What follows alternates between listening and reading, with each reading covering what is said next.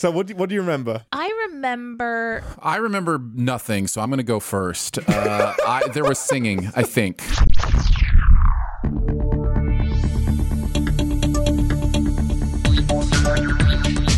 Captain's Pod, Stardate 809623.1. Welcome aboard the Starship Enterprise, and thank you for joining us as we take a brief shore leave from the world of cinema sins to explore the universe of Star Trek. I'm your captain, Ian Whittington, and with me, as always, to this ambassador, there are no shades of grey. It's Danae. Hey! And we just woke him up from an alien plant-induced sex dream. It's Commodore Dicer. Heidely ho, Trekkerinos. Trekkerinos, I love it. Whoa, could you sort your microphone out? Because it just pinged my headphones. Why do you attach it to the microphone? Attach it to your shirt. That's where you attached it to the microphone. I just don't want to mess with your stuff. Anyway, welcome back to the Synterprise, Commodore. Thank you. It is good to be here. Is it though? Are you excited to join us for this Strange New World Season 2 next week? I really am. I, first of all, love you both, have missed you both, have missed potting with you both, and also have missed Strange New Worlds. Like, it's a really fun show week to week, and I really enjoyed talking about it last time. So I, for one, am extremely grateful to be invited back. So thank you. Heck yeah. Well, as advertised last... You're welcome. As advertised last week, you might be expecting us to be covering Relics. Ian, hands down, hands up, hands down.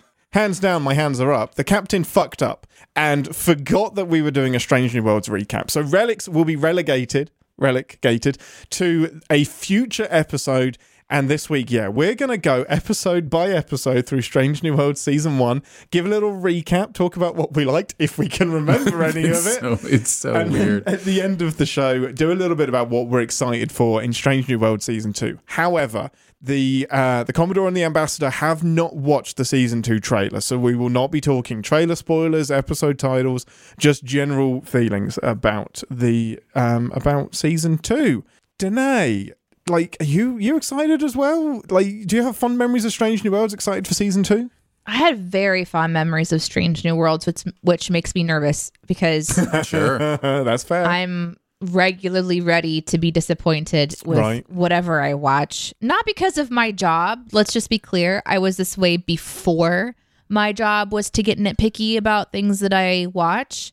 But Strange New Worlds, I just remember it being a really fun experience because every week there was something interesting to watch.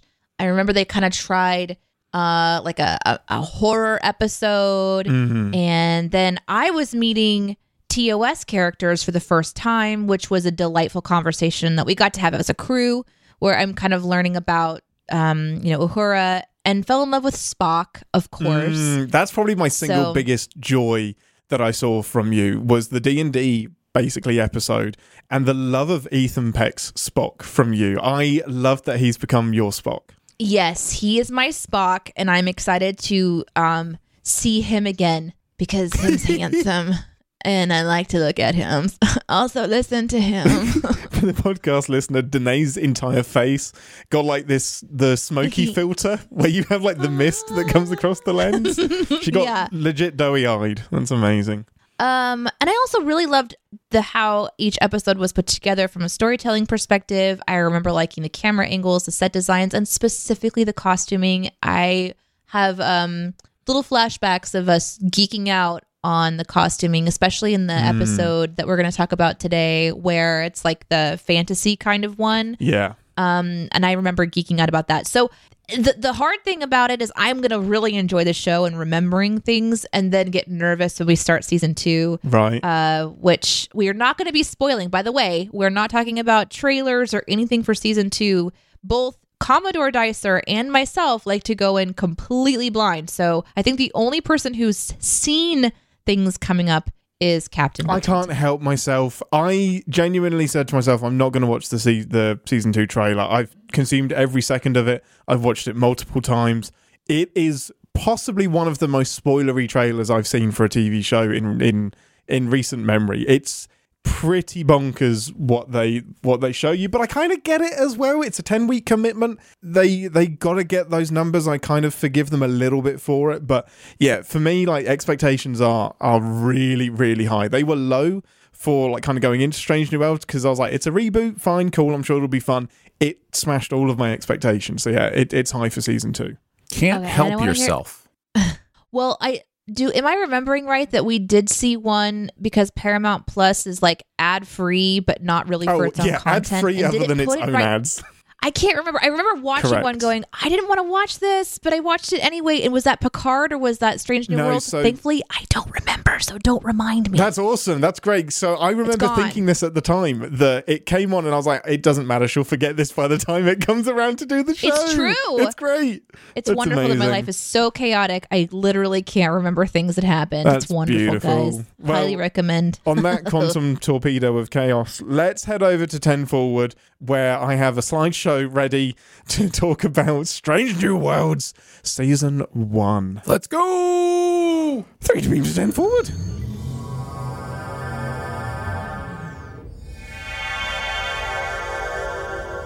Welcome to 10 Forward, the part of the show where we grab a drink or something from the replicator and share our post-thoughts on Season 1 of Strange New Worlds.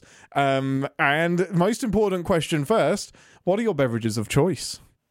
I'm going to have a chai tea that I got from the ATM machine. The ATM? It's a rep. Because they look like ATM. This is why I don't have you on It's a Spider-Verse reference. It's fine. Movie I haven't seen. Yes. Great. Yes. Uh-huh. Ambassador. What would you like?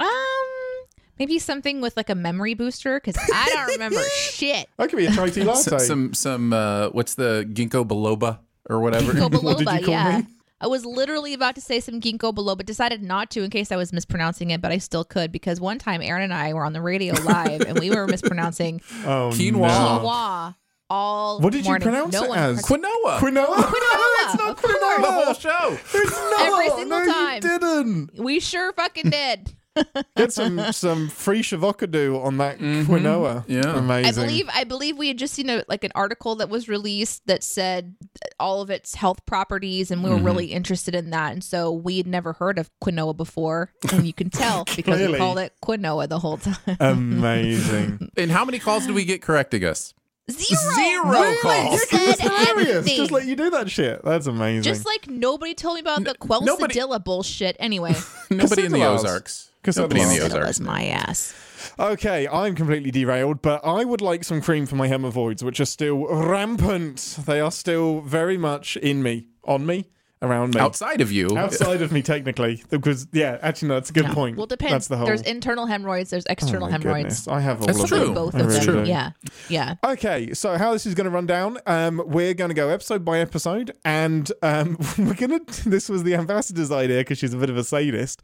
We're going to do the episode title, and we're going to see if the ambassador and the Commodore can remember what the episode was. I'll feed them a couple clues, and then once we regurgitate what the episode is, then we'll kind of say what we loved about it, and if we can remember any sins, and then we'll kind of go through like that. Okay, but chat can help us, right? Because as you lovely podcast listeners know, we do this show live. So as you're like giving us sort of like a synopsis, like chat can just like put in whatever they remember, and we can use that information to. Okay, but we will put a disclaimer. If you use something from the chat, we will make it aware, so we don't think anyone is Somebody smarter should tell me than where they this are. chat is. Do you genuinely not have it on your screen? You are so annoying. This is going to be a great season. This is going to be amazing. I will say before we get into this, I feel bad sometimes. Like I feel like I'm not a good fan of stuff because I really do watch stuff and then it goes away. Like I watch so much content that like I don't hold on to details. So this is going to be interesting for sure for me. This is going to be really interesting. Yeah. I'm very similar. I was reading, I have the Wikipedia descriptions in front of me. Sponsor of the show, Wikipedia. They're not.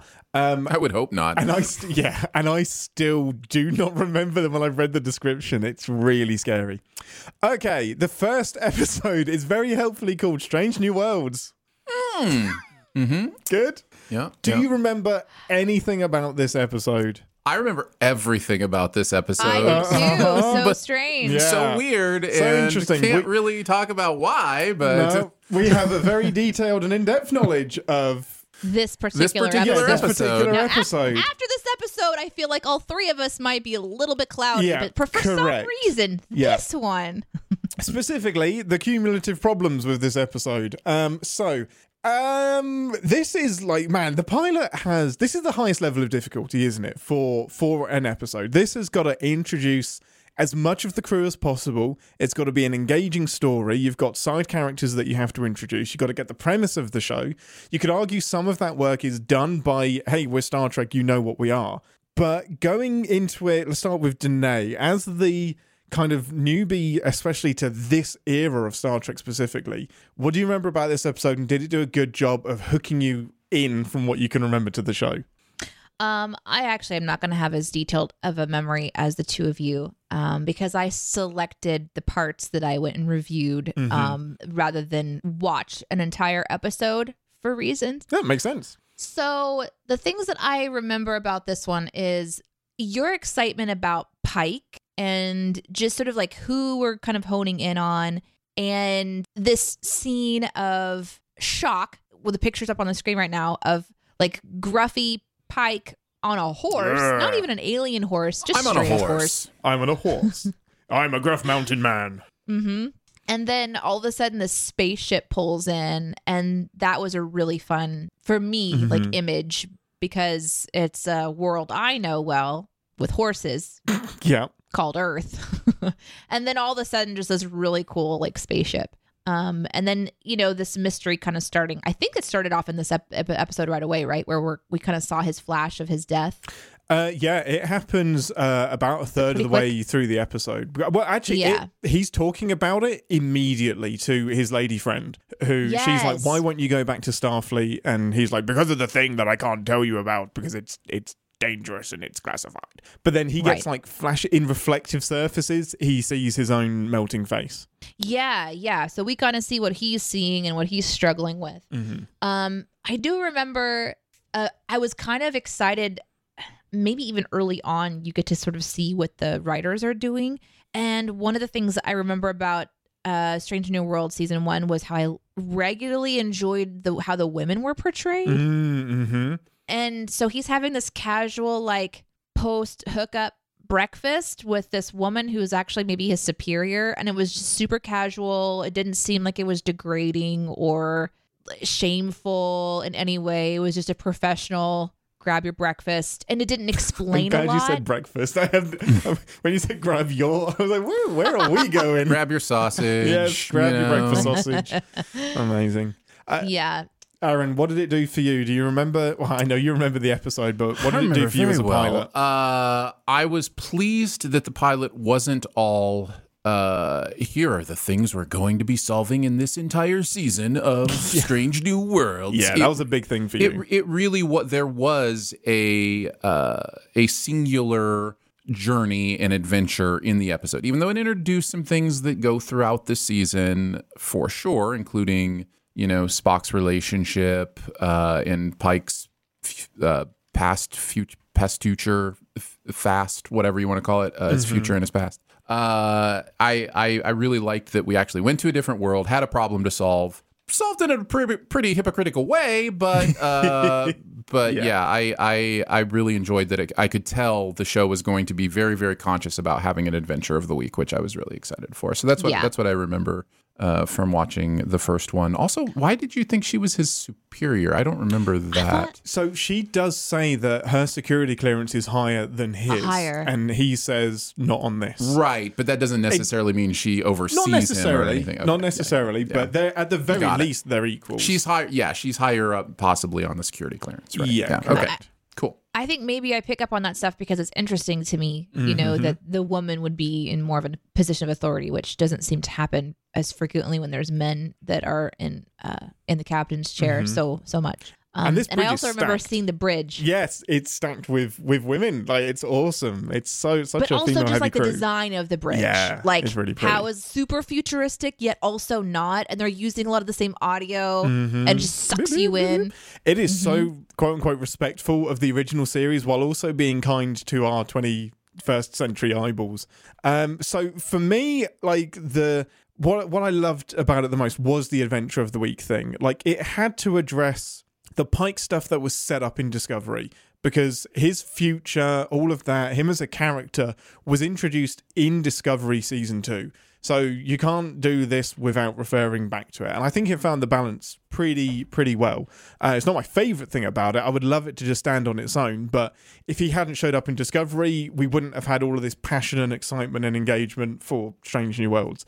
So I love that it reverted back to being pretty quickly, like Aaron said, Adventure of the Week. That's when I got tingles because I was like, they're really going to do it. It felt so much like TOS to me, and that's always been kind of my track. So like, yeah, I was definitely on board. I was just so happy with that because I was like, even in episode 1, they are committing to this is an alien of the week, planet of the week, problem of the week. And yeah, a little bit problematic at the end where he's just like snaps his fingers, bring down the Enterprise and tell them we'll shoot them unless they start talking so that they stop shooting each other. Let's recap what happens, what you're referring to. So in this episode, we start off, which was interesting because we start off like hearing some narration and it's actually a person it's the alien planet's perspective of essentially the arrival of so clever an alien. It's so clever. You think the voiceover is coming from a human, but it's an alien talking about first contact with humans. Right. Such a great way to open. And then I because we've just recently discussed it, the three of us, this planet witnessed something in the sky through telescopes that they weren't supposed to see.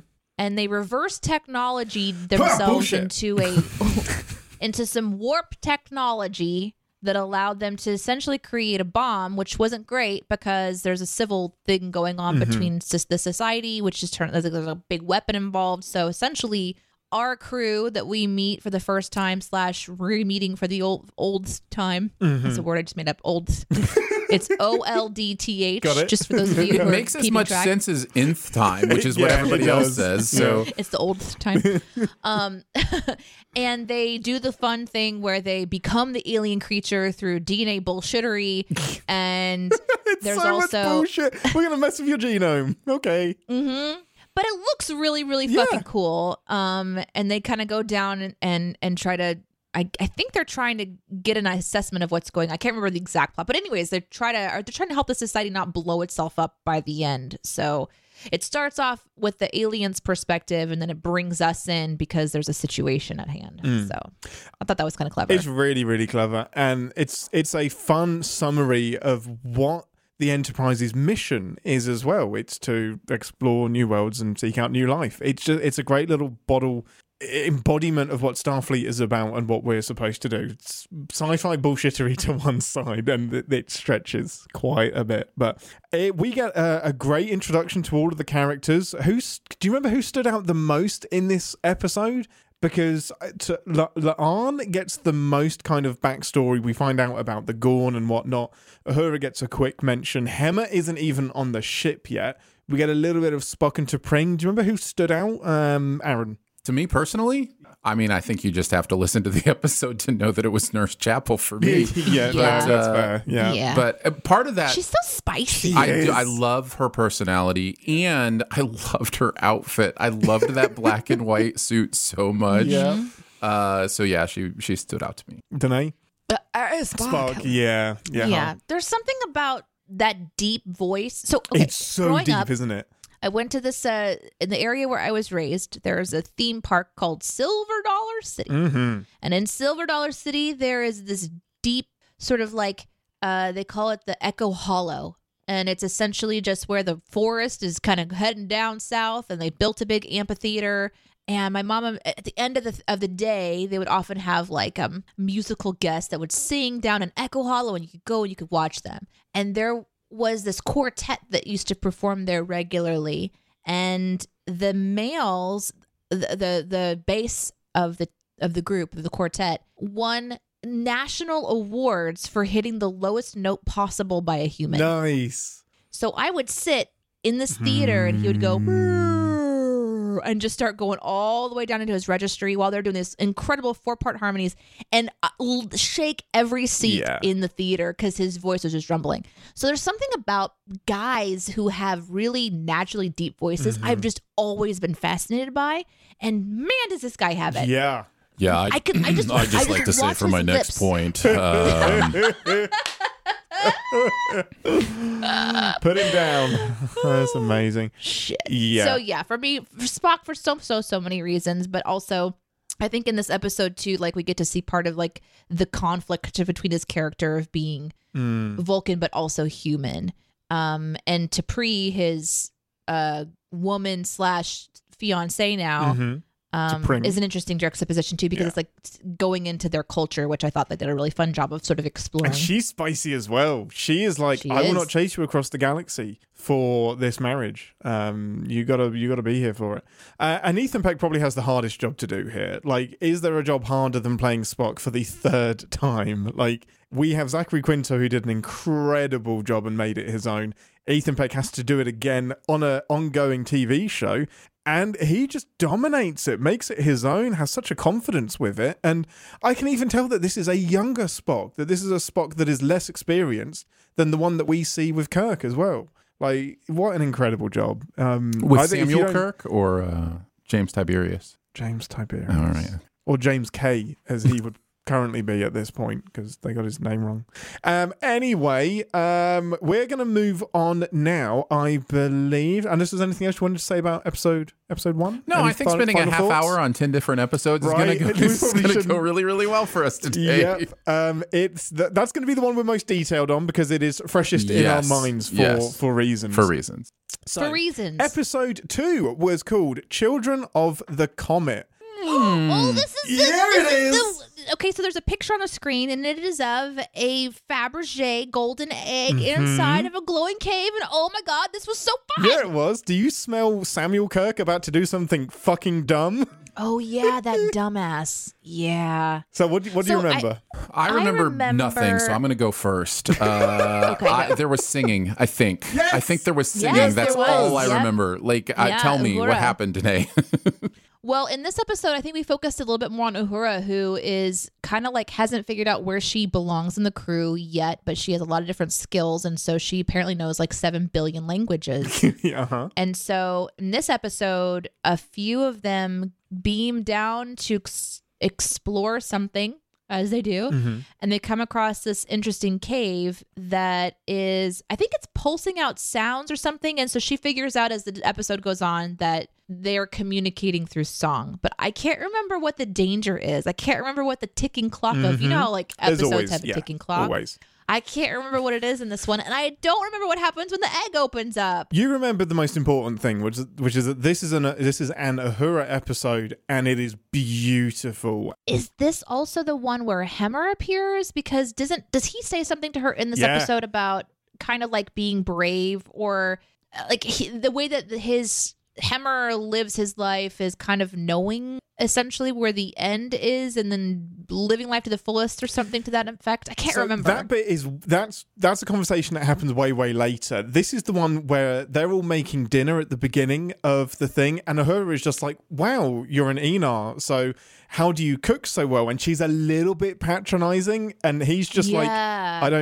have other senses. Why are you talking to me right now? Like he's a little bit like, get back in your place. And she says, oh, you have like a precognition thing. Do you use that to cook? And he's basically like, no, I just use my hands and other senses.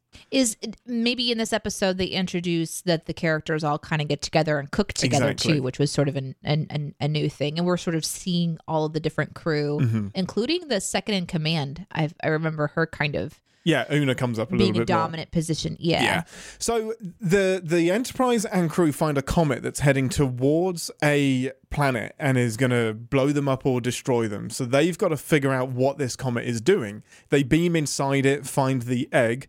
Kirk touches it immediately and gets zapped and like nearly dies.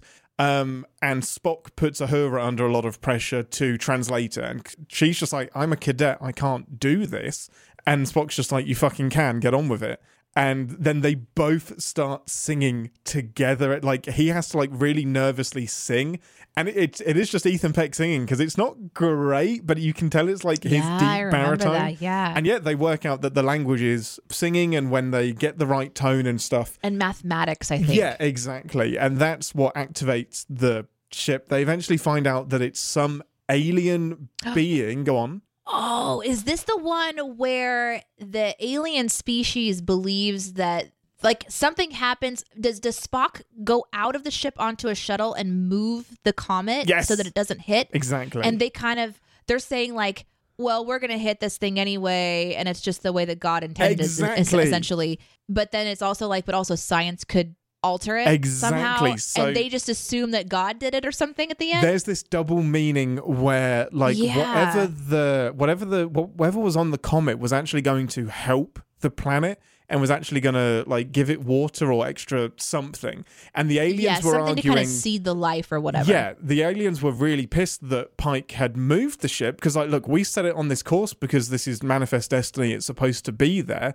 So there's this interesting argument between, was it predetermined? Did a god do it? Or is this science and it was supposed to happen and nature was making it happen? And no one's really right at the end of it, and no one's really wrong. That's right. Because it all turns out, even with Spock's involvement as well, it all turns out as it was supposed to turn out. The prophecy is fulfilled and everybody goes about their own way, which is they avoid classic like a Star major Trek. war or something. Yeah, 'cause Yeah, these that was a aliens are really pissed. interesting episode and also beautiful. Aaron, did any of that sound familiar? Yeah. No, I mean, when you talk about it, I remember it. Yeah. Is this the one where, because Uhura's great at languages, and so she's able to yeah. to like do something with a song, right? Yeah. Okay. All right. Yeah. I think I'm with you guys now. Do you remember any visuals, or is this bringing up any feelings or anything about the episode?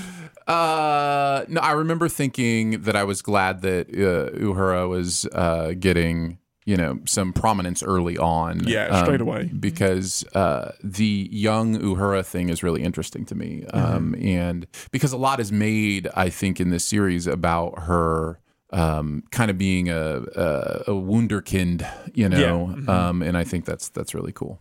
Yeah, it was great. I remember thinking, wow, they're going out of the gate. They're going really bold by giving Uhura a lot of screen time, and I loved that. Would you say they're boldly going? Oh my goodness, I Okay. would not. I would say I think that. you kind of I would just not. I did, would say actually. that, I think you though. kind of just did.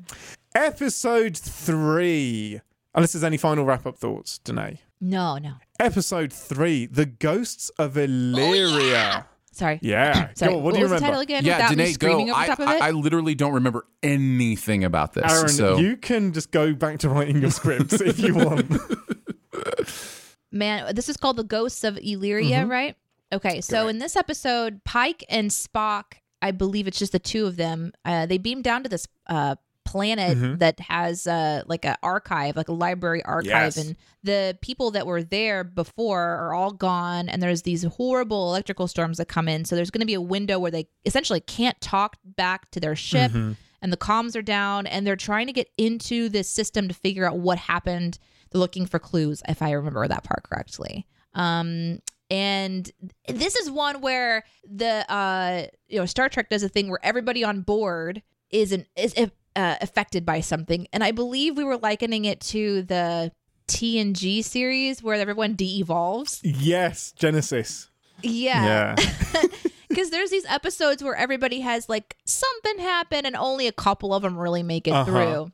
And in this one, I think it's through the lights or something that to do with the lighting structure, but everybody is essentially impacted, and they figure out by the end that the ghosts on this planet are actually the people that used to be on this at the station, and there's something to do with them basically turning into just light, and they live inside of the electrical storm. But the reason that our crew is saved is because second in command, what's her name? Una, is a race of human? So Or just a race? So she's an Illyrian, which means that she's been Illyrian. genetically modified from birth, and that's been banned. That's illegal. So she's had to She shouldn't hide actually be working for exactly. Starfleet. She's had to hide who she is in order to join Starfleet. That's right. So she essentially has the ability within her genetics to overcome this really Light intense disease. heat that this Yeah. light disease where everyone is essentially just really attracted to light and does some weird ass They're like shit setting throughout the fire to entire stuff in their episode. quarters. Uhura is like hiding. They're all like licking light bulbs and stuff. And yeah, they synthesize a cure from Una's genome, but she has to admit that she's an Illyrian, and they all agree to keep it hush hush and keep it quiet. I also believe it was this episode when they were trying to shut down certain parts of the ship that the doctor gets very possessive of a specific teleportation area. Indeed, yeah. He gets very protective of his emergency transporter and how that must be kept going, and nothing must be tampered with. Question came up in the chat that's relevant from JCD. Didn't Hemmer try to beam part of the sun or the planet's core onto the ship? Yeah, the answer is yes. He did. Yeah, I remember this did. now. And he's super Yeah. excited. And I remember being so excited because he like nerds out. He's like, we can do this, and spits out a ton of techno jargon. And I'm like, that's my chief engineer. I can't wait to have 7 seasons with him. And then also, at that time, we didn't know what was going on, so I thought he had a plan. Like, oh, this is a really important part of the plan. But no, he just wanted to get as close as he possibly could to the hottest thing he possibly could. Yeah, it's so clever. It's so good. Yeah. Aaron, it was again, very any of clever. that ring a bell? What did you remember from this episode? So Uhura's like really good at languages, right? Like, Yeah, she's really good at it. Especially in this episode. This episode, yes, started to ring a bell as you talked a little bit about that. In that, this is one of those storylines that did kind of continue through the season. You know, there was threaded throughout. There are a couple things here that are threaded with the, what the buffer? Is that what it's called in the teleportation? The buffer? The transporter buffer, The transport. Yeah, it's not Not teleport. teleport, Got it. transporter. Yes. My goal on this show is to prove how little Star Trek person I am. Yeah. So that buffer stuff starts here, as well as some of her genetic things start here. So yeah, I'm remembering that. I'm just trying to figure out if they're trying to get as close to the hottest thing as possible, why they're all not in sickbay. In sickbay with Nurse Chapel, yeah. That's what I was just trying to figure out. So this does set up the really important storyline of Una being literally an illegal alien, and how she's going to have to keep that secret. And I think Captain Pike is like, no, we need to bring this to Starfleet and fight for your right to party and be on the ship. And she's like, no, I want to keep it a secret. I don't want to have anything to do with this. And yeah, I think I had a little bit of concern about how much are we going to be doing these threads that go throughout the series, but this still ended up being a really fun bottle episode. And I remember Chapel running around the ship, like her energy when she's trying to solve a problem is so fun. Uhura tries to help out with it as well. It just does a great job of bringing the crew together and putting in a bit more of a backstory with the first officer as well. And Pike and Spock get some buddy time down on the planet as well. And it's fun to see them on an away mission as well, and trying to crack the secret of who the Illyrians are and where they've gone as well, where they've disappeared to. Yep. And see their cool away team costumes. Oh, that jacket! Outfits. That jacket is for sale. That black leather jacket. Well, it's the grey one, wasn't it? I think it was grey. Gray. Yeah. It's dribble, so dribble. Yes. So we actually do find out at the end of this, or Una finds out that Mbenga is hiding his daughter in stasis. Oh, that's right. And she doesn't say anything about it. Exactly. She has to go into the transporter buffer, figures it out, and keeps the secret. So that's when I remember Aaron being like, okay, we've now got 4 things that are going on. It was starting to be like, oh, please, let's not get bogged down in season-long stuff. Yeah, because we've got Pike's thing, Una, Mbenga, and La'an as well with the Gorn. Yeah, they did a good job of like just a little bit. There's something that goes throughout the whole thing, but it wasn't so heavy-handed, which was nice. Overall, I come out being positive with it because I think it is good to have some of that. We'll see. I'm holding my thoughts till season, because just the season 1 ending, which we will get to, work concerns me. But that's fine. Correct. Yeah, that's fair. Okay, on to season 4? Question mark? No, episode 4. That'd be amazing. Episode 4. Let's My go. God. Season 4 is always a good one. Episode 4, Memento Mori. I'll be honest, this is the one I remembered the least about until I reread up on it. Danae, as you are leading the way, what do you remember from this one? And the image that we've got on screen of Spock and La'an is a big hint. Yeah, it is. I think he is in her mind in this image. So they did like a little mind meld situation. And La'an has some pretty major trauma because turns out her backstory is legit horror story, where she was basically on a Gorn planet where Gorn would hatch and eat the prey, which was her and her family and her friends and everybody. And she somehow escapes and is found later on, and then she just carries around those emotional scars. And she's also like one of the only people to survive the Gorn, if I remember. And so I don't remember if this is the same episode or not, but there is a Gorn like situation later on. I don't think it's this one. I think it's the horror episode where she essentially starts to take the lead. And in this episode, I remember she's still kind of struggling with when to say what she thinks and be in charge. So by the time we get to the episode where they're in literal danger, she's like, you do what I say or we're not going to survive. And I think this episode sort of gives us an understanding of why she's this confident. But I don't remember a lot other than that. So I did like pull up a little information, and I can give you a very important clue. Because they were en route to deliver an atmospheric processor upgrade on Phoenibus 3. Yep. So that gives us everything we need to know. That's the most important thing. I know that's what Aaron was going to say. Based on Danae's recap, do you remember anything about this?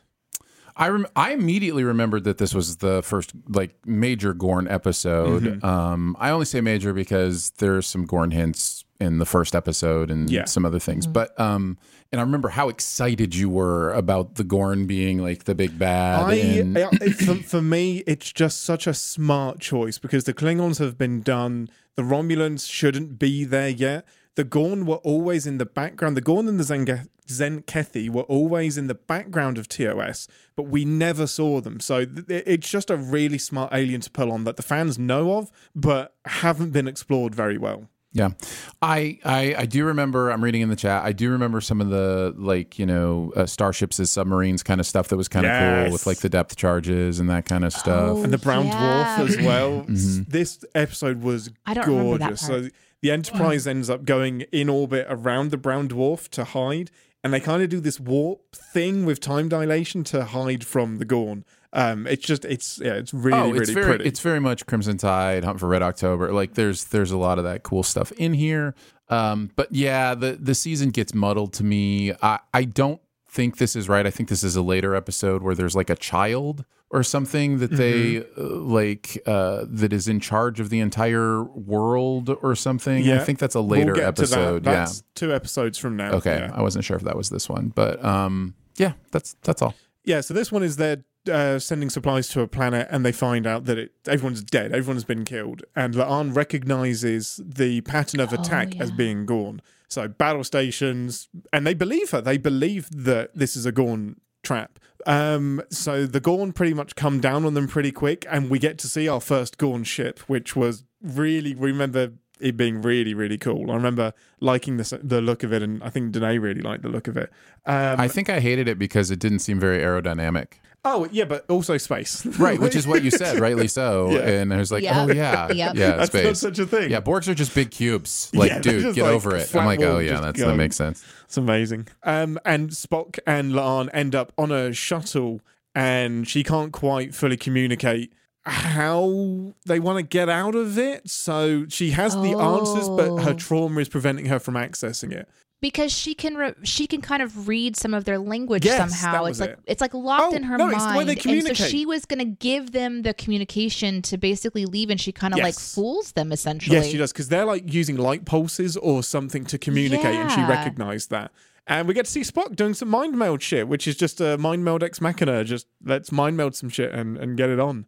But yeah, just I loved, again, it's this, we're actually seeing an accidental theme here it's a deliberate theme, but I didn't notice it until hindsight. Of each episode is giving a lot of backstory into a character and setting up future things while also being a bottle episode. I'm really enjoying the bottle episode-ness of it more than I am the ongoing themes. But I still think it's a really, really clever way to do it. Like, the fact that I barely noticed it means that they're intertwining it pretty seamlessly, in my opinion. There is something, there's a picture that I'm looking at as well that says Uhura and Hemmer must hang on for their very lives as the main cargo bay is vented. So I think that it was in this episode that they had that more in-depth conversation about how Uhura needs to kind of figure out essentially her purpose. And that helps Hemmer. Like Hemmer kind of knows his purpose, so he has a confidence in his path, which of course, if we're supposed to believe, makes his death easier somehow. Because he's happy that's the end of his story, Grumble. Oh yeah, the brother figured out the language and made a book that he gave her, and she remembered it after the mind meld. Thank you, Nick. From well chat. remembered, Nick. Nicely done. Although I think he said he just watched it this morning. So well remembered for this morning. Well, what? Lucky us. Lucky us. Yeah, I think Hemmer and Uhura have to hide in a thing, in a stasis pod or a cargo tube or something. That's the episode that he gets. Oh, that's the episode where he dies. Oh, she's stuck inside it and he gets jettisoned. Yeah, that's later on. Sad face. So yeah, important stuff for La'an. Loving her as a character. I love her like no give shits attitude. She's great. Our bodies come in different shapes and sizes, so doesn't it make sense that our weight loss plans should too? That's the beauty of Noom. They build a personal plan that factors in dietary restrictions, medical issues, and other personal needs so your plan works for you. Noom doesn't restrict or shame when you want to treat yourself. Their flexible program focuses on progress instead of perfection. You don't have to give up carbs or anything. And with their daily lessons, you can learn something new about your food choices every day. After just a few days of using the app, I learned how to recognize cues for overeating and how to choose the right foods to feel full. Stay focused on what's important to you with Noom's psychology and biology-based approach. Sign up for your trial today at Noom.com. That's Noom.com. And check out Noom's first ever cookbook, The Noom Kitchen, for 100 healthy and delicious recipes to promote better living. Available to buy now wherever books are sold. So on to episode 5. Man, we're doing well on doing this inside an hour. Episode 5, Spock Amok. Like, my goodness. This is the... Do you remember what this episode is today? Boring. Aaron does. Go on, for it, Aaron. Oh, this is Freaky Friday. Yep. This is a body switch episode. Oh, yeah. There it is. Oh, my gosh. Yes, that's right. Oh, this is a very strange one, isn't it? This was such a swing. I was like, I cannot believe you're doing a body swap episode. Like, I can't believe this is actually something we're watching now. Spock has to be T'Pring has to be Spock, both getting an idea for what the other has to go through. They set up some love triangle stuff here too with Chapel, right? They do, with Chapel, correct. Yeah. Because Chapel is like talking to Ortegas, I think, about a date that was going wrong, and Spock and her end up talking about love and shit and stuff. This one lost me a little bit. This was probably my least favorite of the series. I think I remember you two really liking it because it was a bit wacky and a bit off the rails. It went a little bit too wacky for me because I think for some reason isn't Pike sidelined and Spock has to do more than he's supposed to, but T'Pring is in Spock's body? I'm trying to remember. This isn't the wacky episode I remember liking the most, but I do remember I like the wacky stuff. Like some of my favorite TOS episodes are the ones that go off the rails. So yeah, I do enjoy this kind of stuff, and I remember enjoying it. I like the performances too. I always think it's fun for somebody to try to perform as somebody else. I find that really interesting. So. Yes, and they had like little gestures that they were doing, and there's something really dangerous about asking a Vulcan. You're asking the person who's playing T'Pring to be Spock, who is slightly human, but also cleverly try to emulate while covering up. It was a lot of mental gymnastics. And to also know that this was probably meant to be a comedy, that's a lot to process for the actors to do their job properly. And I do remember enjoying it because for me, the T'Pring character was like, because she's so moany, serious. Yeah. Bit of a buzzkill. But at the same time, beautiful. Not only the character, the actor, obviously, but then the culture. We're getting to see these different rituals, and she's just so very serious. And so focusing a little bit too much on the seriousness could have tanked it. But then they like flip it out, and all of a sudden she's in Spock body, and Spock is in T'Pring body, And then, so it was delightful to watch. I do remember really being impressed with how they pull this off, even though it could have all been avoided if they would have just talked about what was happening, which they eventually do, and that was really funny. Because this all comes from a ceremony they have to do to understand each other better, and it gets disturbed or something happens and they end up switching bodies. I think I also remember that this was about the time where I really felt comfortable enough to go, no, they're getting the episode by episode thing right. Because there are many other examples, including now another one with the latest season of Picard, of them of them stretching something that is just like one thing. And this show, at this point, I'm going, oh no, it understands that the episodes are contained little units. And that's so important for me in a TV show, especially a Trek show, for it to be these contain little units. They can have little threads that cross over. That's fine. I mean, I don't need those as much as most people, but it definitely, each episode was feeling like its own thing. I want to be able to jump back in and just watch one of these episodes on its own without having to worry what season it's in. That's why I love TNG. Yeah, exactly. I also remember, I think I remember us talking about how this gives us a little bit more into Spock's history with T'Pring before TOS, where maybe the relationship with Chapel is a little bit different, because maybe the question for fans is always like, well, tell us more about T'Pring, like what was before? And this is the show addressing that slightly, but doing it in a clever way where, one, T'Pring is angry, and Chat brings this up, but there was a dinner that Spock didn't come to because there's a negotiation. Was this the negotiation with the race that really appreciated honesty, maybe? Yeah. What was the title of this episode? Spock Amok.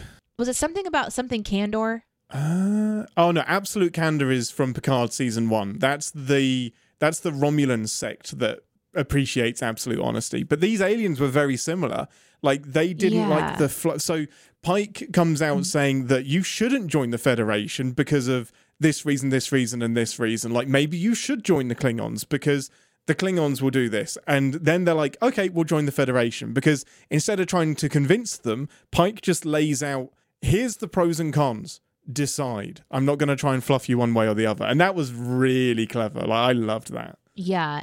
And so then T'Pring has to join those negotiations as Spock. Meanwhile, Spock has to go do some of T'Pring's duties, which we get to see, and I think Chat mentioned it, Sybok. So I totally freaking forgot about this. T'Pring works basically in a Vulcan rehabilitation center where Vulcans who have lost the path and don't believe in logic are getting brought back into the fold.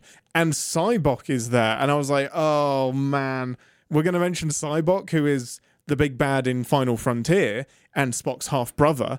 So I was like... And Spock punches him out as T'Pring? Correct, yes, correct. Yes. And which I love, and it's a great moment. Emotional. But I was like, wow, we're bringing in a lot of shit here. And if Sybok comes up in season 2, I would have been like, oh shit, yeah, we did mention him in season 1. It's a weird thing to put in there. I would really appreciate Nick reminding us of this quote, which was Spock saying, "We have swapped bodies. You can tell by our subtle but different mannerisms." And they were both exactly the same. And I remember that slang. That's why I was chuckling earlier. Pike's reaction, because Pike is just like, yeah, no. It's like, yeah, of course. I knew that. Totally different. Pike is great. Anson Mount is great in this episode. Watching his reactions to them, his reacting is so good. The chat's saying that it wasn't Sybok being punched out. So do your research on this one. Chat's also reminding us this was the Enterprise Bingo, the one where number one and La'an find out that they are nicknamed the No Fun Officers. And they eventually, at the end of this episode, if I remember correctly, they end up going and like signing a tile outside the ship while in space. I don't know why I hated that whole plot line. I don't. You hated the Enterprise Bingo of having to tick off these things throughout the ship. Did you think it was like juvenile? Or? I don't remember. I just had a vivid memory of being like, I really didn't like that storyline. I can't remember exactly what it was though, but I think it was something about it felt inauthentic to what those characters would be spending their time on or doing, or this wouldn't be important to them, so they wouldn't feel the need to do it just to prove a point. I think that might have been it. Yeah, something like that. Interesting. Okay, well, moving on to episode 6. Oh boy. Lift us where suffering. This is the one I was. Reach. This is the one I was thinking. Yeah. Oh, this episode just tanked the rest of the season for me, because every single episode after this one, I was like, "Are we not going to talk about this?" It was rough. Like, we'll just get straight into the summary. The crew of the Enterprise go to this planet after a distress call. Because so let me just get this right. Pike has met this alien before, and basically they go there to help and find out that this kid is basically going to be sacrificed to this machine that creates energy for the planet. It's a battery. Here's a battery for this planet. And Pike basically has to argue this is wrong. You shouldn't be doing this. And he's told to back off and you stop interfering with this. You can't. And they kind of lose the day. And they have to leave with no resolution. The kid gets plugged in and is a battery. And it's implied that this is very painful as well. And that this goes on for decades until they die in agony and then another kid is put in. So this is where the prime directive and non-interference comes into play and how that can be a negative thing morally. But where do you draw the line? Yeah, writers, where do you fucking draw the this line? This one got you, Danae. This one got you big. Child sacrifice. Listen, I have a child. Everything is different now. That little kid has an iris face, and I'm fucking pissed. Yeah. Aaron? I don't have anything bad. I can't top that. I mean, that's the... Did anything else happen in this episode we need to talk about? Because we can just fucking move on. Yeah, we can move on. I think... Fuck this show. Fuck it. I don't want to watch this movie. I don't want to watch a show anymore. I remember thinking, from 7, 8, and 9, we were like, this had better come up again. Like, we'd better revisit this planet and save the day. It does not. Episode 7, The Serene Squall. Aaron, tell me about your feelings on this episode. My brain just short-circuited. I like this character. So we're talking about, and I've completely forgotten her name. We're talking about, I've brought up on screen a picture of the big antagonist in this episode, which is Dr. Aspen, played by Jesse James Keitel. Let me also be clear. It's not just a very much the attitude of sensuality that this character carries with them. It's also, I really liked the way this character, if I remember correctly, played in and out of expectations. Like there was a real villain or hero vibe to this character, which is kind of unresolved, which I really, really liked. I love this character. Yeah, and the picture that we have on screen at the minute is Dr. Aspen draped trying to seduce me. Let's be clear. She is trying to seduce me right now. Draped across... I think everyone trying to seduce everyone. Draped across the... you've short-circuited me. Draped across the captain's chair in a very seductive manner. So this is about a pirate... This is basically a pirate storyline. Picard, damn it. Pike and friends get kidnapped by You may pirates. be more flustered than I am. I think I might be. Basically, she's pretending to be a masquerading as working for Starfleet, is working with pirates to bring... So her real name is Angel, I think. And Correct. Angel is trying to free a Vulcan prisoner that T'Pring has. So it kind of brings T'Pring back into the story. And I remember at the very end of this one, this is what sticks out in my head, is that Chapel and Spock end up kissing to prove a point that T'Pring doesn't matter, so that Angel will let T'Pring go.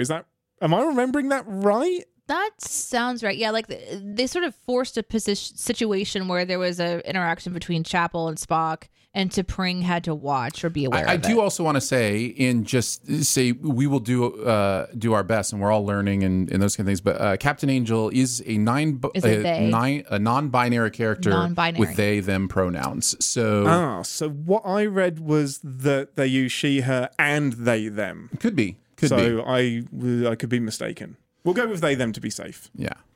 But anyways, just wanted to put that out there. And Jesse James Keitel does an amazing job. Absolutely. Yeah, I absolutely do. Sorry, carry on, Danae. I don't know. I don't remember anything about this one at all. Zero. Yeah, I remember the pirates. I remember Pike having to talk to the pirates about, like, cooking and is, like, offering to cook for them, I think. And there's shenanigans with that. That's why Spock is in command and Angel takes over. Yeah, so our crew ends up like shenaniganing the pirate crew And then I do remember in my mind our crew at their helm. Yes, they take over ship. the whole ship, and they're like fighting to get back to the bridge. And Pike is in command of a pirate ship trying to take the Enterprise back. Yeah.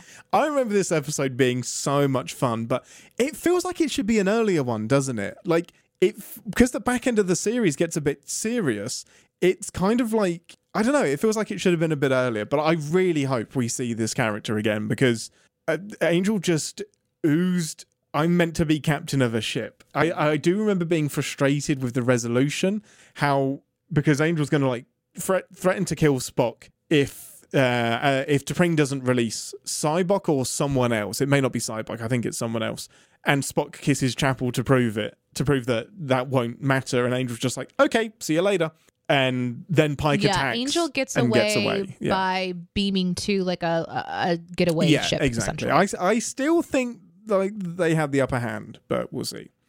Okay, on to episode 8, which is, my goodness, the Elysian Kingdom. This is the wacky episode that I liked. This is the most. wacky episode that worked for me. Yeah, Aaron, kick us off. No, I just remember thinking it was so fun to watch everybody fall into this different fantasy world and the different types of characters.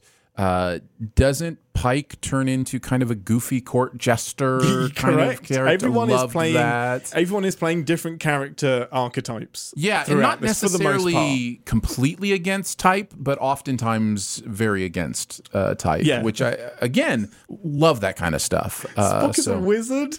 Yeah, it's so good. And I remember thinking I enjoyed the story that got us there and thought it made sense. And it's a very contained episode.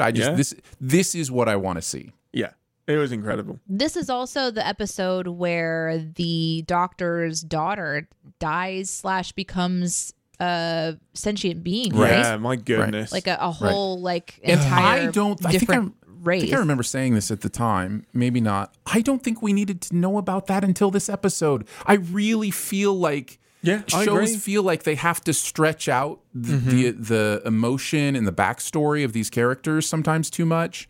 I think if we had found that out at the beginning of this episode, had some of that stuff from episode whatever it was, 3 or whatever, and just locked it here, I don't know. Maybe that's just me wanting things to be even more self-contained, but I feel like it could have been here. It's one of the few reasons I wouldn't necessarily come back to this episode, because it's basically a holodeck episode, but we don't have the holodeck to do it with. So people are trapped in a whatever situation we want. Now it's like it's a King Arthur D&D style thing, because the Nebula has interpreted the book that is being read by Dr. Mbenga to his daughter as like a respite. I think the Nebula is trying to do something nice by giving an experience to his daughter through all of this, and Mbenga has to work his way through the ship to get back to sick bay to figure out what's going on. I think we talked about whether or not the daughter had to kind of appear in different points. And I think that the emotion of the father releasing the daughter might have felt a little bit strange, having no context before this episode.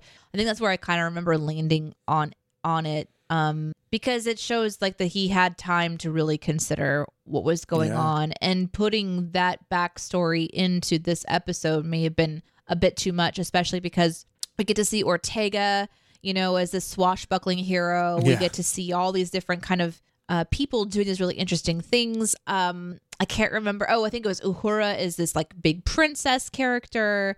And then, of course, his daughter is really enjoying getting to play and be out and be free, and then turns into this, being of light by the end.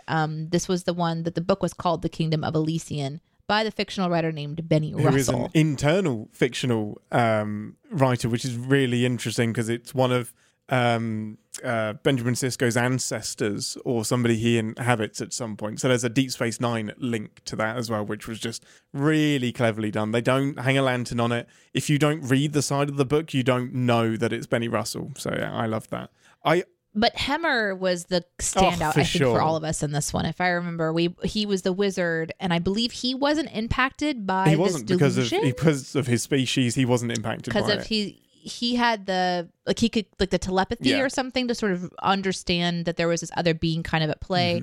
And the doctor was aware but also not aware, and serious things were happening, so there was a lot at stake. Oh no, Uhura was the bad queen. Yeah, Uhura was a badass bad queen. Una was the one that was wearing the princess dress and had like the little poodle or something. No, it was I can't remember exactly. Lan brought Christina Chong, her dog was in this episode, and she's kind of like a ditzy princess, I think, which was like super against type. But what a great, and I think she's singing as well, because she's actually come out with an album now after season 1. So she loves singing as well. This was an interesting one, because by the end of it, Mbenga is the only one that knows this adventure has happened, tells Una about it, which means that it's only he and Una that know about his daughter and any of that happening. Which I wonder if that's going to come up again or play into future episodes. It felt like it got resolved so quick. Like, this is Mbenga saying goodbye to his daughter. And I get it, like, terminal disease is terrible, but he could still find a cure at any point. They're going to new alien planets. He didn't have to, quote unquote, give up on her. I still thought there was going to be some sort of play between his daughter and the kid they left strapped to we were convinced of that. Yeah, I was convinced that somehow the work he had done with his daughter was going to help this society. Because that was one of the cruxes of it, was that they had lots of cures for medicine, but they wouldn't work with Mbenga because they're going to interfere with they wouldn't work together because it was it was like, we don't have the same patterns here. Why do I have a memory of Pike knowing about this? I have a memory of Pike saying something about, I did that or something. But you're saying he didn't know, so that must be a false memory I've created. I mean, he knows about Una, but I don't think he knows. Does he know about Mbenga? I don't. I have this memory of him like responding to the character he played, but I could have completely, believe me, it could be a complete false memory. No, so they definitely don't. Maybe Mbenga tells them about it, and he thinks, I'm remembering that as well. I'm remembering him saying, like, who was I? And he's like, I'm you were the jester. Like, or something like that. Did I do a good job? But maybe Mbenga just is, they don't remember it, and he's telling them about it. We should just rewatch the episode. Anyway, any last thoughts before we move on? Yeah, in this one too, like, they did give it a moment where they let her disappear, and we all were like, okie dokie. That's that. And then she comes back and she's like, just to let you know, it's all good. Cool. I've been living a lifetime. You can go ahead with a clear conscience because I'm having a great time. It's already been 700 years. I'm good. Yes. Yeah. And that was a thing that was like, does she, like, the parent is saying, what's your choice, child? But the parent is still the guardian of the child. And so he just kind of let this thing happen rather than fight for his own way to cure her. And it felt a little bit like, man, we've got some back-to-back kid episodes going on here. This is some crazy bullshit. I don't know if it's back-to-back, but it felt really close. And then she returns and she's older and they get to have kind of a moment together. And I think that we landed it. That was a good story. But the standout is definitely Hemmer, knowing that he's in an illusion, trying to pretend to be a sorcerer as he unlocks like things like, oh, it's magic or whatever. And he was so fun to watch. It wasn't a tricorder, but he had some gadget, and he's like, magic. And I remember loving the set dressing of the Enterprise as well. It was so bold. So like fun. You've just got this new ship, this new set. Now you're going to redesign it, get all new costumes. Just the set guys and the costume people are just on another level in the show. This was the one where we found out that they were 3D printing on the leather pieces as well. So a lot of the things, like, I remember watching videos of the creation of the costuming for this episode, and it was just really fun to watch. It felt very much like how the creators of Lord of the Rings spent so much time really invested in making things that we maybe would have never known were so important, like the people who made the chainmail and how much time they spent making the chainmail and how they don't have fingerprints anymore because they made so much chainmail. But worth it. Like, did we need to see that level of detail? Yeah, it looked fucking amazing and it made it real, but we didn't know we needed it. We didn't know we needed it, but now, like, you'll see these things in these, high resolution, and it's just like, man, look at that really detailed. All the things that they had, all the costuming, even Mbenga in this one, just the way that their costuming is just to the next level. And we get to do that with fun things like 3D printers. And thankfully, no one had to lose, their fingerprints. I don't know. I feel like you happen. feel more satisfied if you've had to suffer for your art. I had to press 4 buttons. Okay, moving onwards. Episode 9. All Those Who Wander. Or Aliens. Oh, Hammer. Right, yes. And we got to talk to Bruce Horrick about this as well. We he did. brought up that it was kind of influenced by Aliens, and we're like, thank God you're going to mention it, because we were all thinking it. Kind of, in quotes. I remember this was my least favorite episode. But was it the rip-off nature of it, or the influence? Just from the beginning, I was just like, maybe you could do your own thing. The Gorner maybe aliens, you could do a spin on Aliens, but just don't exactly do Aliens. Yeah, literal chest bursters and everything. Danae, can you remember anything about the synopsisizing of this episode? Well, I do want to say, we've seen some of this stuff before, and by we, I mean other people, because I haven't. But if the Gorn were written this way, that they were chest bursters, maybe that was written in content inside the Star Trek universe.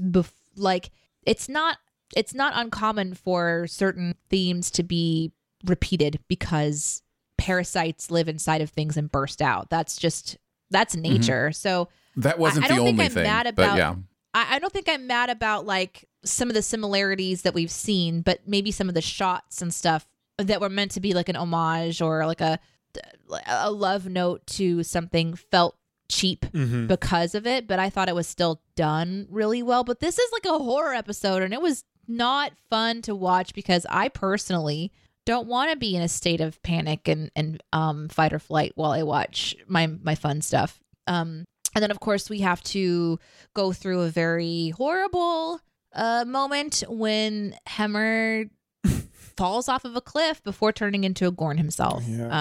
Or before the Gorn is allowed to pop out of him. So in this episode, they're on this ice planet, and the Gorn can't really survive in that temperature. So they're sort of isolated where a ship has had a Gorn attack, and when they get to the ship, they see all the signs that shit's gone sideways. And there are people on this ship that they're saving who are exhibiting signs that something is wrong. So there's this tension of these people who have leakage happening and pustules happening. And so we not only lose people that could be fun characters to carry with us, but we're also potentially being infected ourselves and also having to figure out how to survive in this very tight space with darkness and, people being dragged into the darkness with their little fingers in the foreground, like squeaking along and blood spatter. And this is a fucking intense one that ends with our favorite character dying. Was not easy. And we get Spock that turns his emotion chip on so that it allows him to turn into a rage monster. Am I remembering that right? Oh, yeah, like that's not he rages in the synopsis, but he like goes full primal and screams and goes like ape shit. Yes, he does. He goes into full survival mode because he realizes that shit's gone sideways. Yeah, this is a fucking creepy one. I think you're both wrong. I have got the biggest smile on my face. I remember having the same issues with this episode, but thinking back on it, this is why I love Star Trek, because it can, like the episode that we watched, Genesis, that is a horror movie in a Star Trek episode.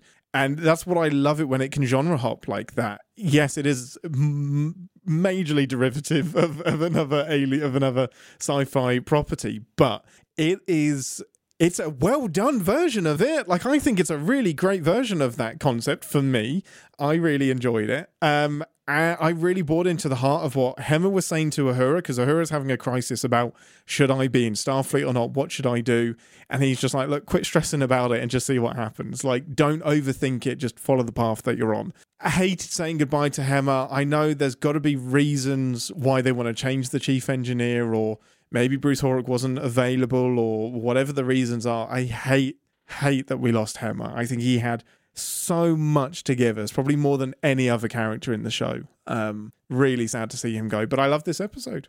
I really did. Aaron, why do you hate it? I think I mentioned enough already. I did want to ask though, because Danae mentioned something that I think is important and would be helpful to me. Is there pre-established canon about the Gorn that this is how they interact with people? Or so this all we know is that the crocodile fights with Kirk on the planet. Okay. And we watched the video. We know that they're very warlike. Now, there's lots of stuff in books and stuff in stories, but not That's what I'm saying, yeah. Nothing about birthing pods and how they incubate and stuff like that. This is I thought that was a valid. I thought that was a really valid point. Yeah, for sure. And I just wanted to explore it a little bit further because you have much more knowledge than I do. I just think for me, I don't mind homages. I think homages can be really fun and really interesting. For me, I wanted something about this more often to set it apart. It felt like a. This is too mean. This is exaggerated. But it felt like a middle school play of Guys and Dolls or something, where it's like, I kind of just want to go watch the original so I can see it done better. Okay. Okay. And I get it. And so there is that element to it. But I also might just be mad that they took Hemmer from me. That could be part of it as well. That's fair. Interestingly, the chat has reminded us that, and I've forgotten about this entirely, La'an leaves. She takes a leave of absence at the end of this episode to go and help her former colony, or somebody sends a distress signal and she's going to go and help them out. So she's not in the finale at all. She goes off on her own mission. Hemmer also takes a leave of absence. At He sure does. A permanent one. Yeah. As does that kid on the planet. And for anyone who hasn't gone and listened to like our podcast series of season 1 or listened to the in-between stuff, we do have the interview with the actor who played Hemmer, and we got to learn some interesting things, specifically like how they shot some of the scenes, how they have walls of screens behind the actors so that as they move around in this pretend environment, the screens reflect what's around them so they can kind of get some perspective. I thought that was really, really interesting. And yeah, it was a really fun time to chat with a character that we adored, and we got to share the Hemmer voids. We did with him, which was and the nice. Durfa Prize as well. But he had some great insights about what it was like being partially sighted as well, and working on Star Trek, and just so many great insights from him. Loved that interview. Thank you, Bruce. We love you. Thank you, Bruce. Episode 10. Good Lord, A Quality of Mercy. This is how you do fan service and references, people. This episode kicked all of the buttocks. I could have done a 3 to 5 hour essay on this episode and how cool it is, and to do something original in Star Trek isn't easy, because if you go to YouTube and type in Star Trek ... add a word, you'll find a clip where they've done it. And this episode surprised me, and I didn't know where it was going. I had an incredibly good time with it. You guys are allowed to now speak. Aaron. Well, you have said that you liked it, but you haven't said what the episode would happen. Exactly. I'm not saying anything about what happens. You guys, what do you remember happening in this episode? Let's throw to Aaron first. I remember this being a alternate, parallel telling of a TOS episode, right? Yeah. I remember thinking it was really, really cool to kind of play, because there are moments that happen in both episodes. And it's pretty well done, if I remember correctly, how they compare, which I think is not only interesting, but when executed to this level, exhilarating. So yeah, I love that kind of, you've seen the story, but you didn't know this was going on. All the way back to Lion King 1.5. You know what I mean? Like there are just these stories that. I guess you probably should take it back to like Rosencrantz and Guildenstern are dead, like that kind of thing. Like the story, but did you know this was happening too, or this is a more context to it? I love that kind of stuff. So I think that'll always be interesting for me, and I think it was done really, really well. Danae, because I remember you saying there was some moments where you were like, "That's really weird," and I'm like, "Yeah, it's because they redid the scene in the original." Yeah, I totally forgot about that. I think the only thing that I can remember is that maybe in the previous episodes he was looking up the children. So Pike is seeing the future. To mention this. And Pike is seeing the future, and in the future there are cadets that die during this whatever happens, the radiation. Yeah, on the Enterprise there's a big old radiation leak, and a bunch of cadets and new officers and ensigns die under Pike's command, and he gets and he gets really, really badly injured. And he's decided that maybe he can change the future if he can convince these kids to not join Starfleet, because their current list is 7 years away. So he's going to try and convince them to not join Starfleet or alter their paths. Yeah, so he's been kind of peeping in on these families because in his timeline where he's at now, they're still children. And so he's basically considering some differences that he can make. I don't remember anything that happens in this episode. Man, that's amazing. So zero. Can you guys give me like little something that I can see if it sparks? Okay. Okay, yeah, it's an alternate future, but what happened? So Romulans. Pike. So I'm going to say Romulans as your first big clue. Doesn't matter. Cool. A Romulan ship, and they have to decide whether to engage, attack, or retreat. Nope. Pike makes a choice that affects the future of the Federation. Nope. Pike shouldn't. I don't remember this at all. That's amazing. Well, let's just go from the beginning, because an older version of Pike turns up in our Pike's quarters and says, "Hey, buddy," and he's in the Monster Maroon uniform, and he says, "Hey, buddy, you're gonna prevent your own injury, and no matter how you do that, whatever permutation of the future there is, it's fucking awful." And the Federation ends up being at war with the Romulans. Shit goes sideways in every version of the future where you don't get maimed. And he says, to prove it to you, here's a snapshot of something that happens in the future that shouldn't happen. And he lives a day in the future where he's in command of the Enterprise, and Captain Kirk should actually be in command of the Enterprise. And it's exploring, in this episode, the choices that Kirk makes compared to the choices that Pike makes, and how Pike is a different type of leader results in the Romulans taking advantage and thinking that all of Starfleet is like this. Do you remember any of that?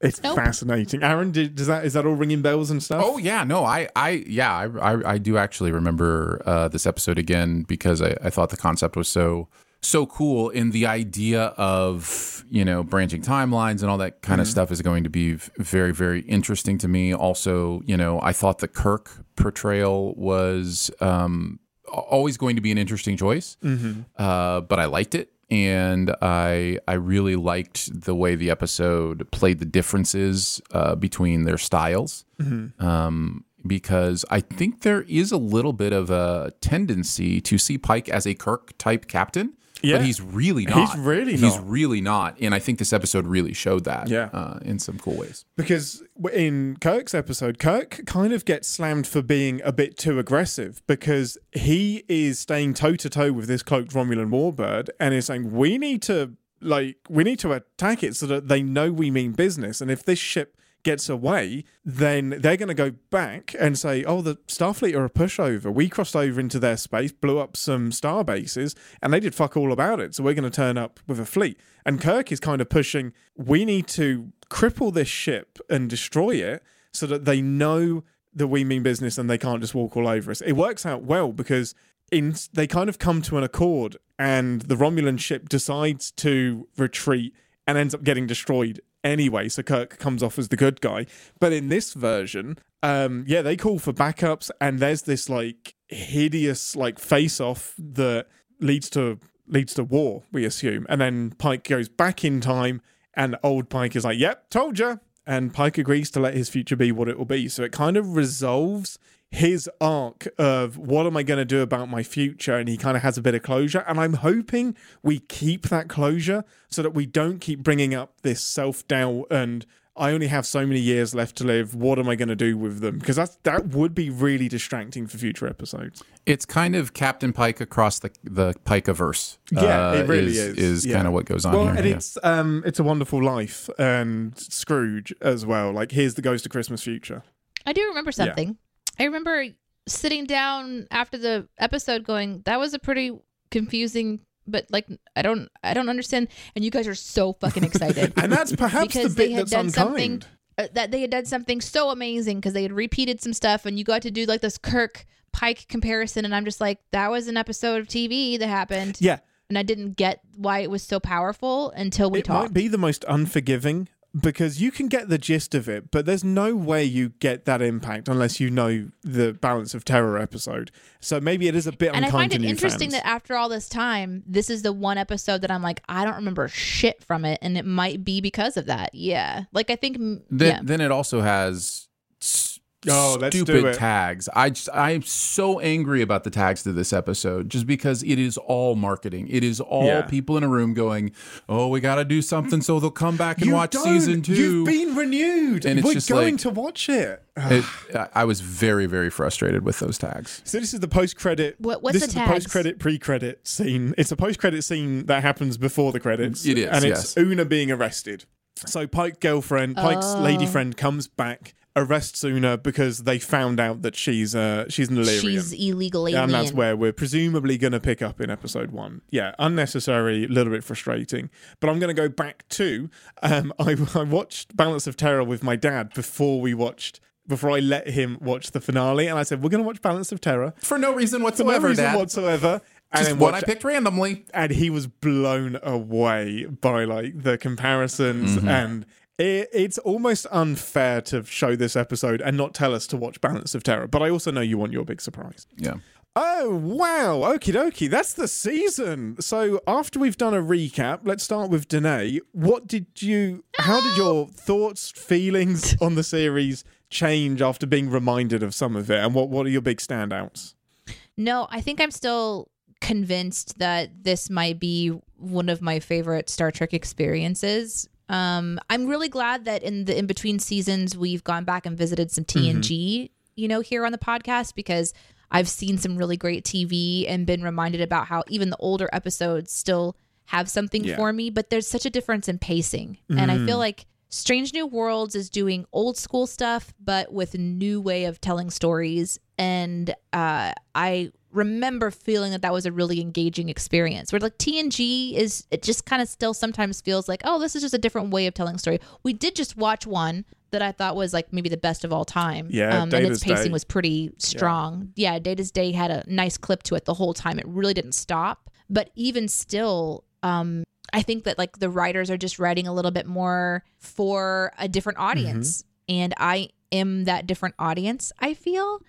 So yeah, I'm really excited. I'm nervous because the bar is high, but I think I'm excited to see what they do and to see how long they can keep it going, because this is what I want my Star Trek to feel like. Although I am going to continue to miss some of the references, and not remembering that final one is really kind of messing with my head a bit. Bet. And so it might have gone from like a 9 out of 10 to, or a 10 out of 10 to like a 9 out of 10 in a way because of that. I just hope that they don't do that a lot, because clearly it did something. Clearly it missed something. Well, for me. Aaron, I mean, I don't think it's spoilery at all to mention a particular episode that everybody knows is going to happen, or is it for Danae? No, Danae knows that it's happening. Okay. Yeah. So I don't think it's spoilery to mention the Lower Decks crossover that's going to happen in season 2, and that might be similar to this, where there might be a lot of inside Lower Decks stuff. And I know you've watched a couple episodes of Lower Decks, so maybe that'll be a little bit better. But and all of season 3, which is good. So you have seen quite a few. You've seen all of okay. So. But yeah, I imagine this show will do those kind of things occasionally, and I'm here for it. Some of them may miss me. I want every season finale to be a reenactment of an old episode of Star Trek. As long as it's TOS, I'm in. But like if it's some other corresponding show, it may confuse me. I don't know. I will be probably incorrectly and unhealthily focused on the standalone episode nature of the show. Fair enough. It's just what's going to keep me in love with this show, and that may be unfair. It's just who I am. And the second this show turns into Discovery or Picard, where it's a season-long plot, and every episode is just another step towards that plot, it's going to get really annoying to me. So as long as they can keep the adventure of the week stuff going, I'm going to be really in, because I love that stuff. It would be wild to me if they didn't. It has been branded, marketed, propelled as that from day one. I will be stunned if they abandon that. But it will be a very fine line to walk, because they're still going to want to do some of it. But they wrapped up pretty much everything that they set up, they pretty much wrapped up last season. The Gorn will be ongoing, just like the Klingons, Romulans, and Borg are. Una is the cliffhanger that I think is the one thing we're like, oh, you didn't need to do that. Pike's thing got resolved mostly, and Benga got resolved. So that kind of brought me some comfort that those things are kind of done. And then you think the Pike thing is done? I think it is. Yeah, I think it is. That'd be nice. I just think it's too tempting of a big overall, like, can you change the future kind of thread that I think they will have a hard time not playing with. I don't know why you have that finale if that isn't we're done. Like, this is wrapping it up. I hope you're right. I hope you're right. Exactly. I would be really confused. I'm even more confused about, I would be extremely confused about the season finale. It will actually make the season finale worse for me if they bring it up again, because I'm like, why are we revisiting this? That was a great... If seeing the future is a shit heap, what if that doesn't convince you? What else is going to convince you? And we already have the Menagerie, which is a two-parter in TOS, is a great resolution to Pike's story, which we have. So and that happens 10 years from now. So I don't know why we would have to keep dipping back into this. Who knows? Right. But I'm really hoping that we don't do too much where, like, so it's interesting because this show precedes TOS. Yes. And so whatever the fans have seen in TOS between like Spock and Chapel or whatever, it should be like all that we need to know.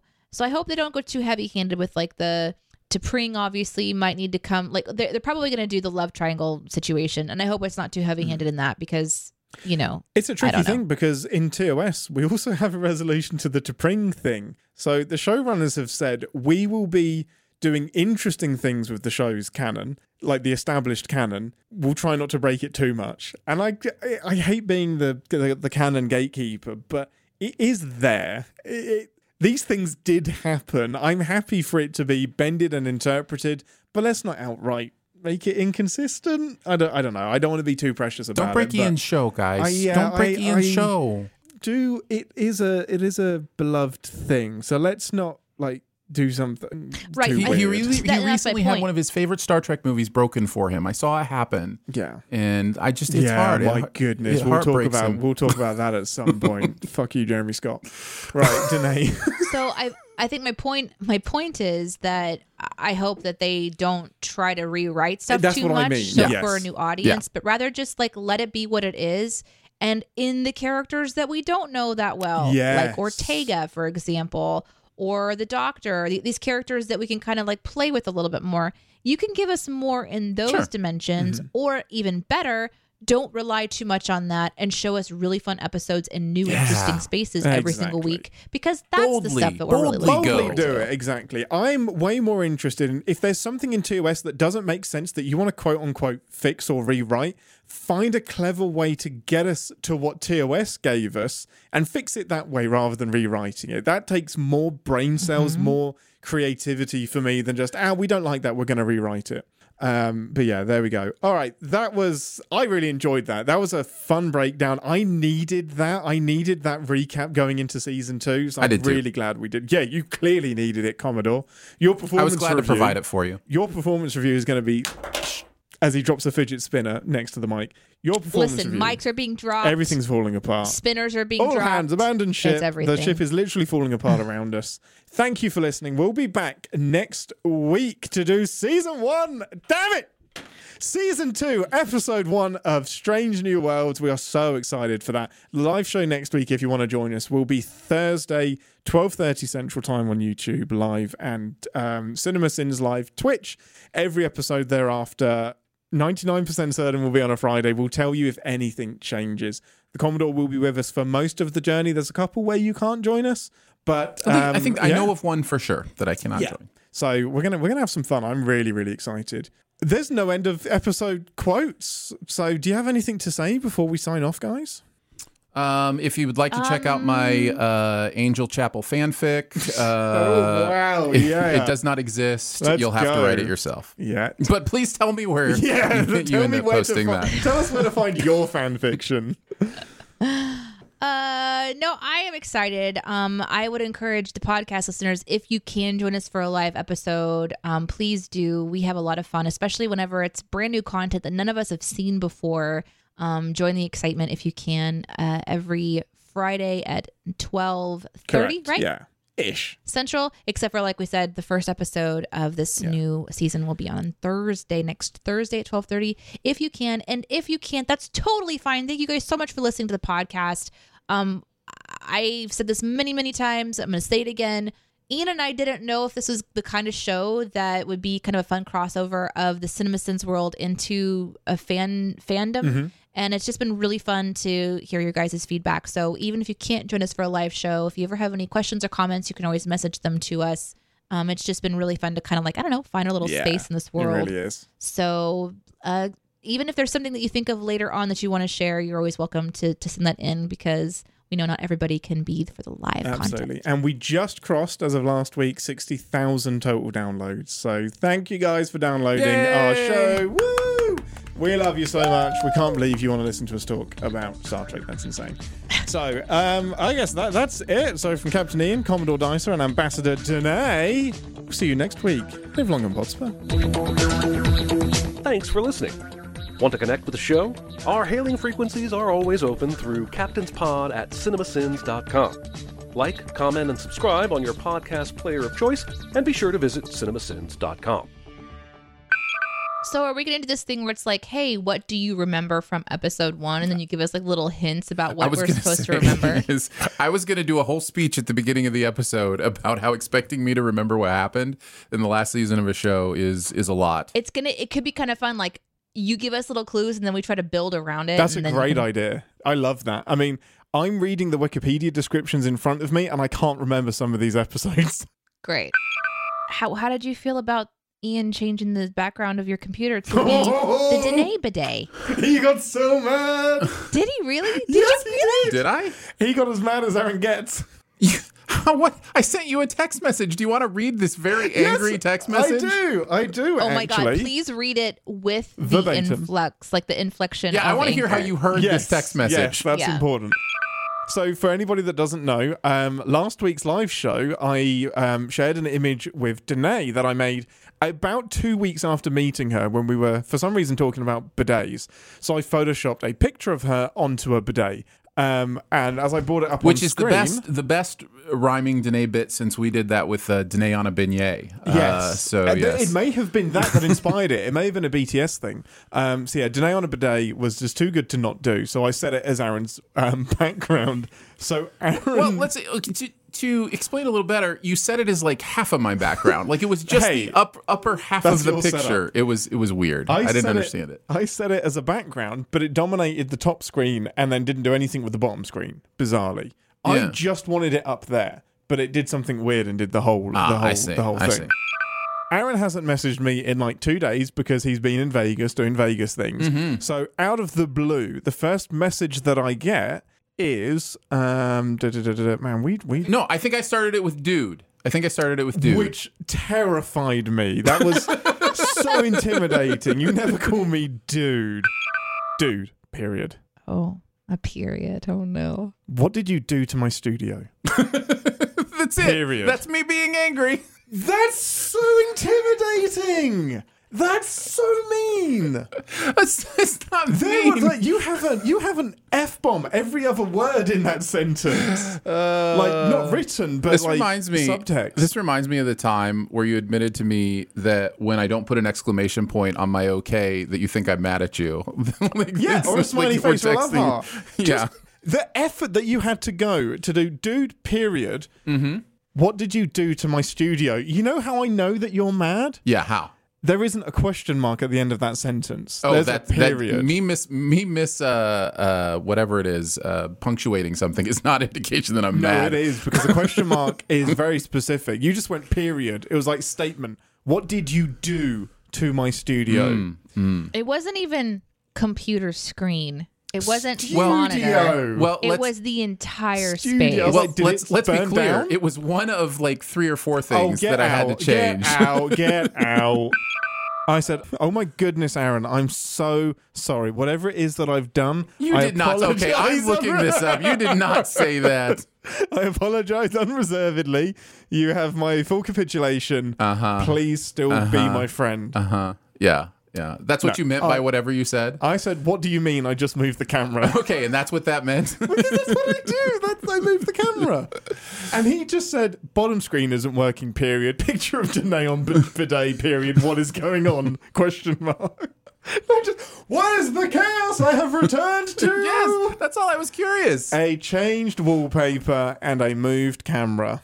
And a screen that wasn't working. I didn't do that. And I should also mention, you set the computer to sleep or something while I was gone, which I never do with this computer. I set it to sleep because you weren't using it. I replied to that saying, haha, okay, the wallpaper was definitely me. I thought it would make you chuckle. I have no idea what happened to the bottom screen. I didn't turn it off. I just put the PC on standby. Mm-hmm. And you replied, okay, period. I'll do a reset, period. Should clear things up, period. I love that. I love your interpretation. I'm just having what I think is a normal conversation with somebody. How else do you interpret that other than I'm mad at you? You interpret the words. You don't interpret the whatever the emotion behind I'll put it. whatever emotion I want onto your words, sir. Thank you. Well, that's not the way to have fun, son. The truth of the matter is, this is the first time Ian and I have spoken since then. Yes. I am furious with been him. avoiding each other all the time. And yeah, I will not make eye contact with him anymore. That's fair. I actually don't like eye contact, so this has worked out great for me. Mama told me not to come. She said that ain't the way to have fun, son. You know that song? Yes. Okay, look, I don't know. Yes. I'm vaguely aware of pop culture music through the ages. I don't know which Welsh singers have made it over to America. That's a Welsh singer? Tom Jones, yeah. Well, maybe not originally. The version I know is Tom Jones. Mama told me not to come. That's the way that it's done, son. So who do you know that sang it? I have no idea who sings it. Oh, okay. Well, I thought it was Tom Jones. That ain't the way to have fun, son. Yeah, so, Three Dog Night is who does that song. Oh, okay. Yeah. It's like, there's no way that's Tom Jones. Tom Jones has done a cover of it. I would love to hear it. You don't believe me? I don't believe that if he has, I don't believe that you have heard Tom Jones' cover of it, even if he's done a cover of it. The Three Dog Night version is the version of that song. Is this Tom Jones? Yeah. Man, living in England must be weird. That's so weird.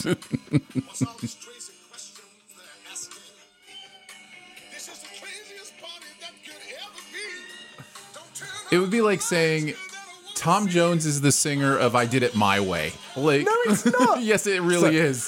Like, that is a Three Dog Night song. That is a cover. That ain't the way to have fun, son.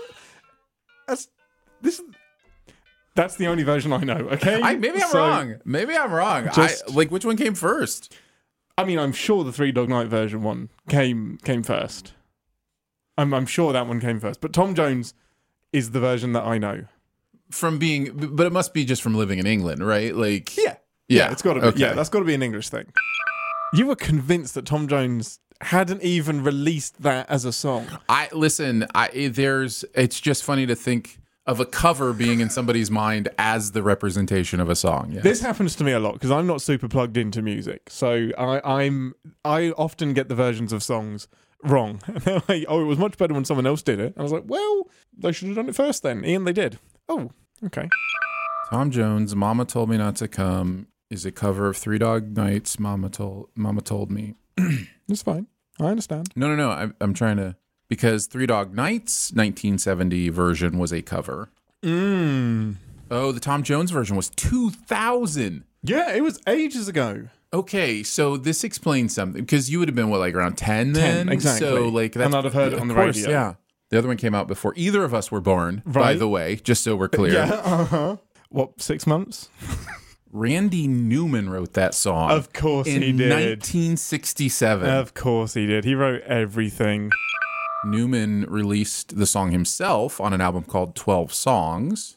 Mm-hmm. I'd like to hear that. I would love to hear his version of it. Randy Newman's version of I bet Mama Told Me Not to Come. I bet it's not as good as Tom Jones' version. the quintessential version of that song. The epitome. Mm-hmm. Bark, bark. Happy dogs. Dogs are here. Dogs are doing things. So what have you been doing since you left the ship? Enjoying a life of not thinking about Star Trek. Oh, that sounds like a terrible life. Blissfully unaware of any Trek. You've been watching Picard, though. I know that. Did you watch all of... No, that's true. I did watch all of Picard. Yeah, I was not impressed. Yeah, we'll talk about that in the show. Will we? Was it? No, we won't. So, okay. What was it that you didn't like? I mean, it was there. To me, there was nothing beyond the nostalgia, and because I don't connect to the nostalgia as much as everybody else, I mean, I think you could make a semi-decent movie from the last couple episodes. Yeah. Like a little bit of the first episode, a little bit of the last couple episodes, make a movie. Maybe that movie's fun and interesting and I enjoy it. But there's not enough story to stretch out into those 10 episodes. And I just found myself being like, this is not fun. That's kind of where we got to with 6, 7, and 8, wasn't it, Danae? They were stretching the story really far in Picard season 3. Yes. I remember it like it was yesterday. I clearly remember thinking, God, why? How? When? Where? Who? I think sometimes nostalgia gets a bad rep when it's a fun thing. Nostalgia's fun. Like there's a reason it works for an audience because we like remembering things we love. Yeah. It's a fun thing to do. Yeah, the nostalgia thing didn't bug me, but that's because I do have a deep, deep connection to the source material and what I'm having nostalgia at me. Like that hit me, but yeah, I wanted more story too. Yeah, I think there's a tendency right now because there's so much regurgitated IP to feel like nostalgia in and of itself is a negative, and I just don't think that's true. It's all in the delivery. But if you're going to count on the nostalgia as the primary reason something is successful or good, you're limiting yourself to your most fervent fans. Aaron, can I read some lyrics of a song to you? Please, yes. Okay. Is it Tom Jones's version? Yes, it is of Slime. Yes. Slime, because it's awesome, and I can make it, and it hardly costs a dime. You can touch it, but you can't keep it, because this particular glob is mine.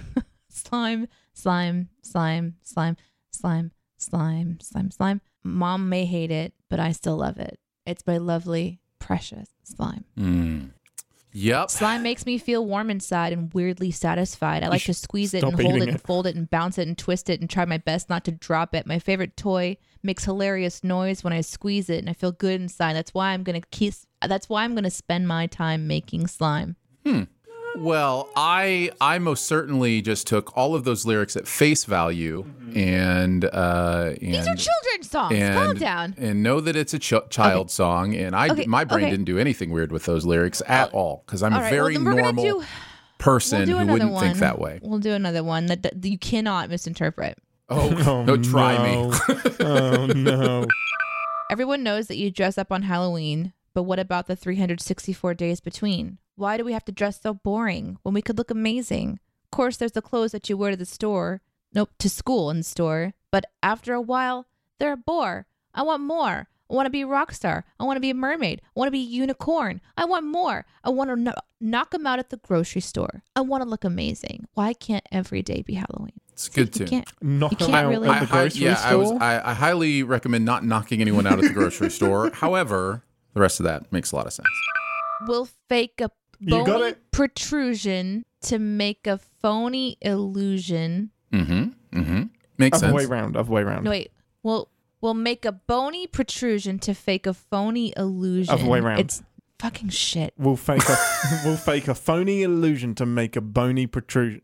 We'll fake a phony protrusion to make a bony illusion. Yeah, that's what Danae said. I thought you flipped it. No, she had it right. Phony protrusion, bony illusion. Continue. No, it's got to be bony protrusion. It would make no sense to it's say... It's phony protrusion because it's P and P together. Yeah, exactly. That's how I remembered it. Fake a phony protrusion to make a bony illusion. Oh, I see. Okay. All right. It's not the perfect solution, but the world's not big on inclusion. Right. That doesn't quite rhyme, but it's close enough. Okay, get out. That's about a unicorn, right? That's the bony protrusion. Yeah. Just to make sure that this it's kid's song is talking about a unicorn horn. Yes. Not some other bony intrusion. No, which, No. It's not an intrusion. No. It's a Yep. No. No. Mm-hmm. Yep. I think the only thing that I remember about this, and I'm excited to talk about. Okay. Danae just lost her mic. Did you catch it? Somebody from the future does not want her to finish this podcast. I caught it before it Nice. broke my mug. Nice. Okay, well, this will be an interesting show. Please stand This is by. staying in. Do, do, do, do, do, do, Bum, ba, ba, bum, ba, ba, bum. Oh, no. Everything is falling apart. So the second that happened, Nightbot said, "Did you like something? Clip it so we can share it and show it off." No, don't clip this shit. Clip it. Clip it good. That's amazing. Clip it real good. I'm just gonna have to hold my microphone the whole time. What just wrecked the mic? Okay, the back of the mic is jabbing into the wall. We're good. Aaron, can you head Everything's over there fine. and help out? Listen, I think she. I think I'm she gonna- already has the solution to this problem in I'm her gonna home balance somewhere. it on. I've got to balance it on my arm. She's wearing the microphone as a sling. Didn't you order a solution to this problem a while back? Okay, all right. Well, then we. But also, it's a different problem. It was where my arm is attached to my table. Well, then that just needs to That be has come resecured. Yeah. off. Yeah, which will be something after the stream is over. So this will just be my life Amazing. now for a That's hot minute. great. Well, thankfully, we're almost done. So yes, carry on. Um, Go.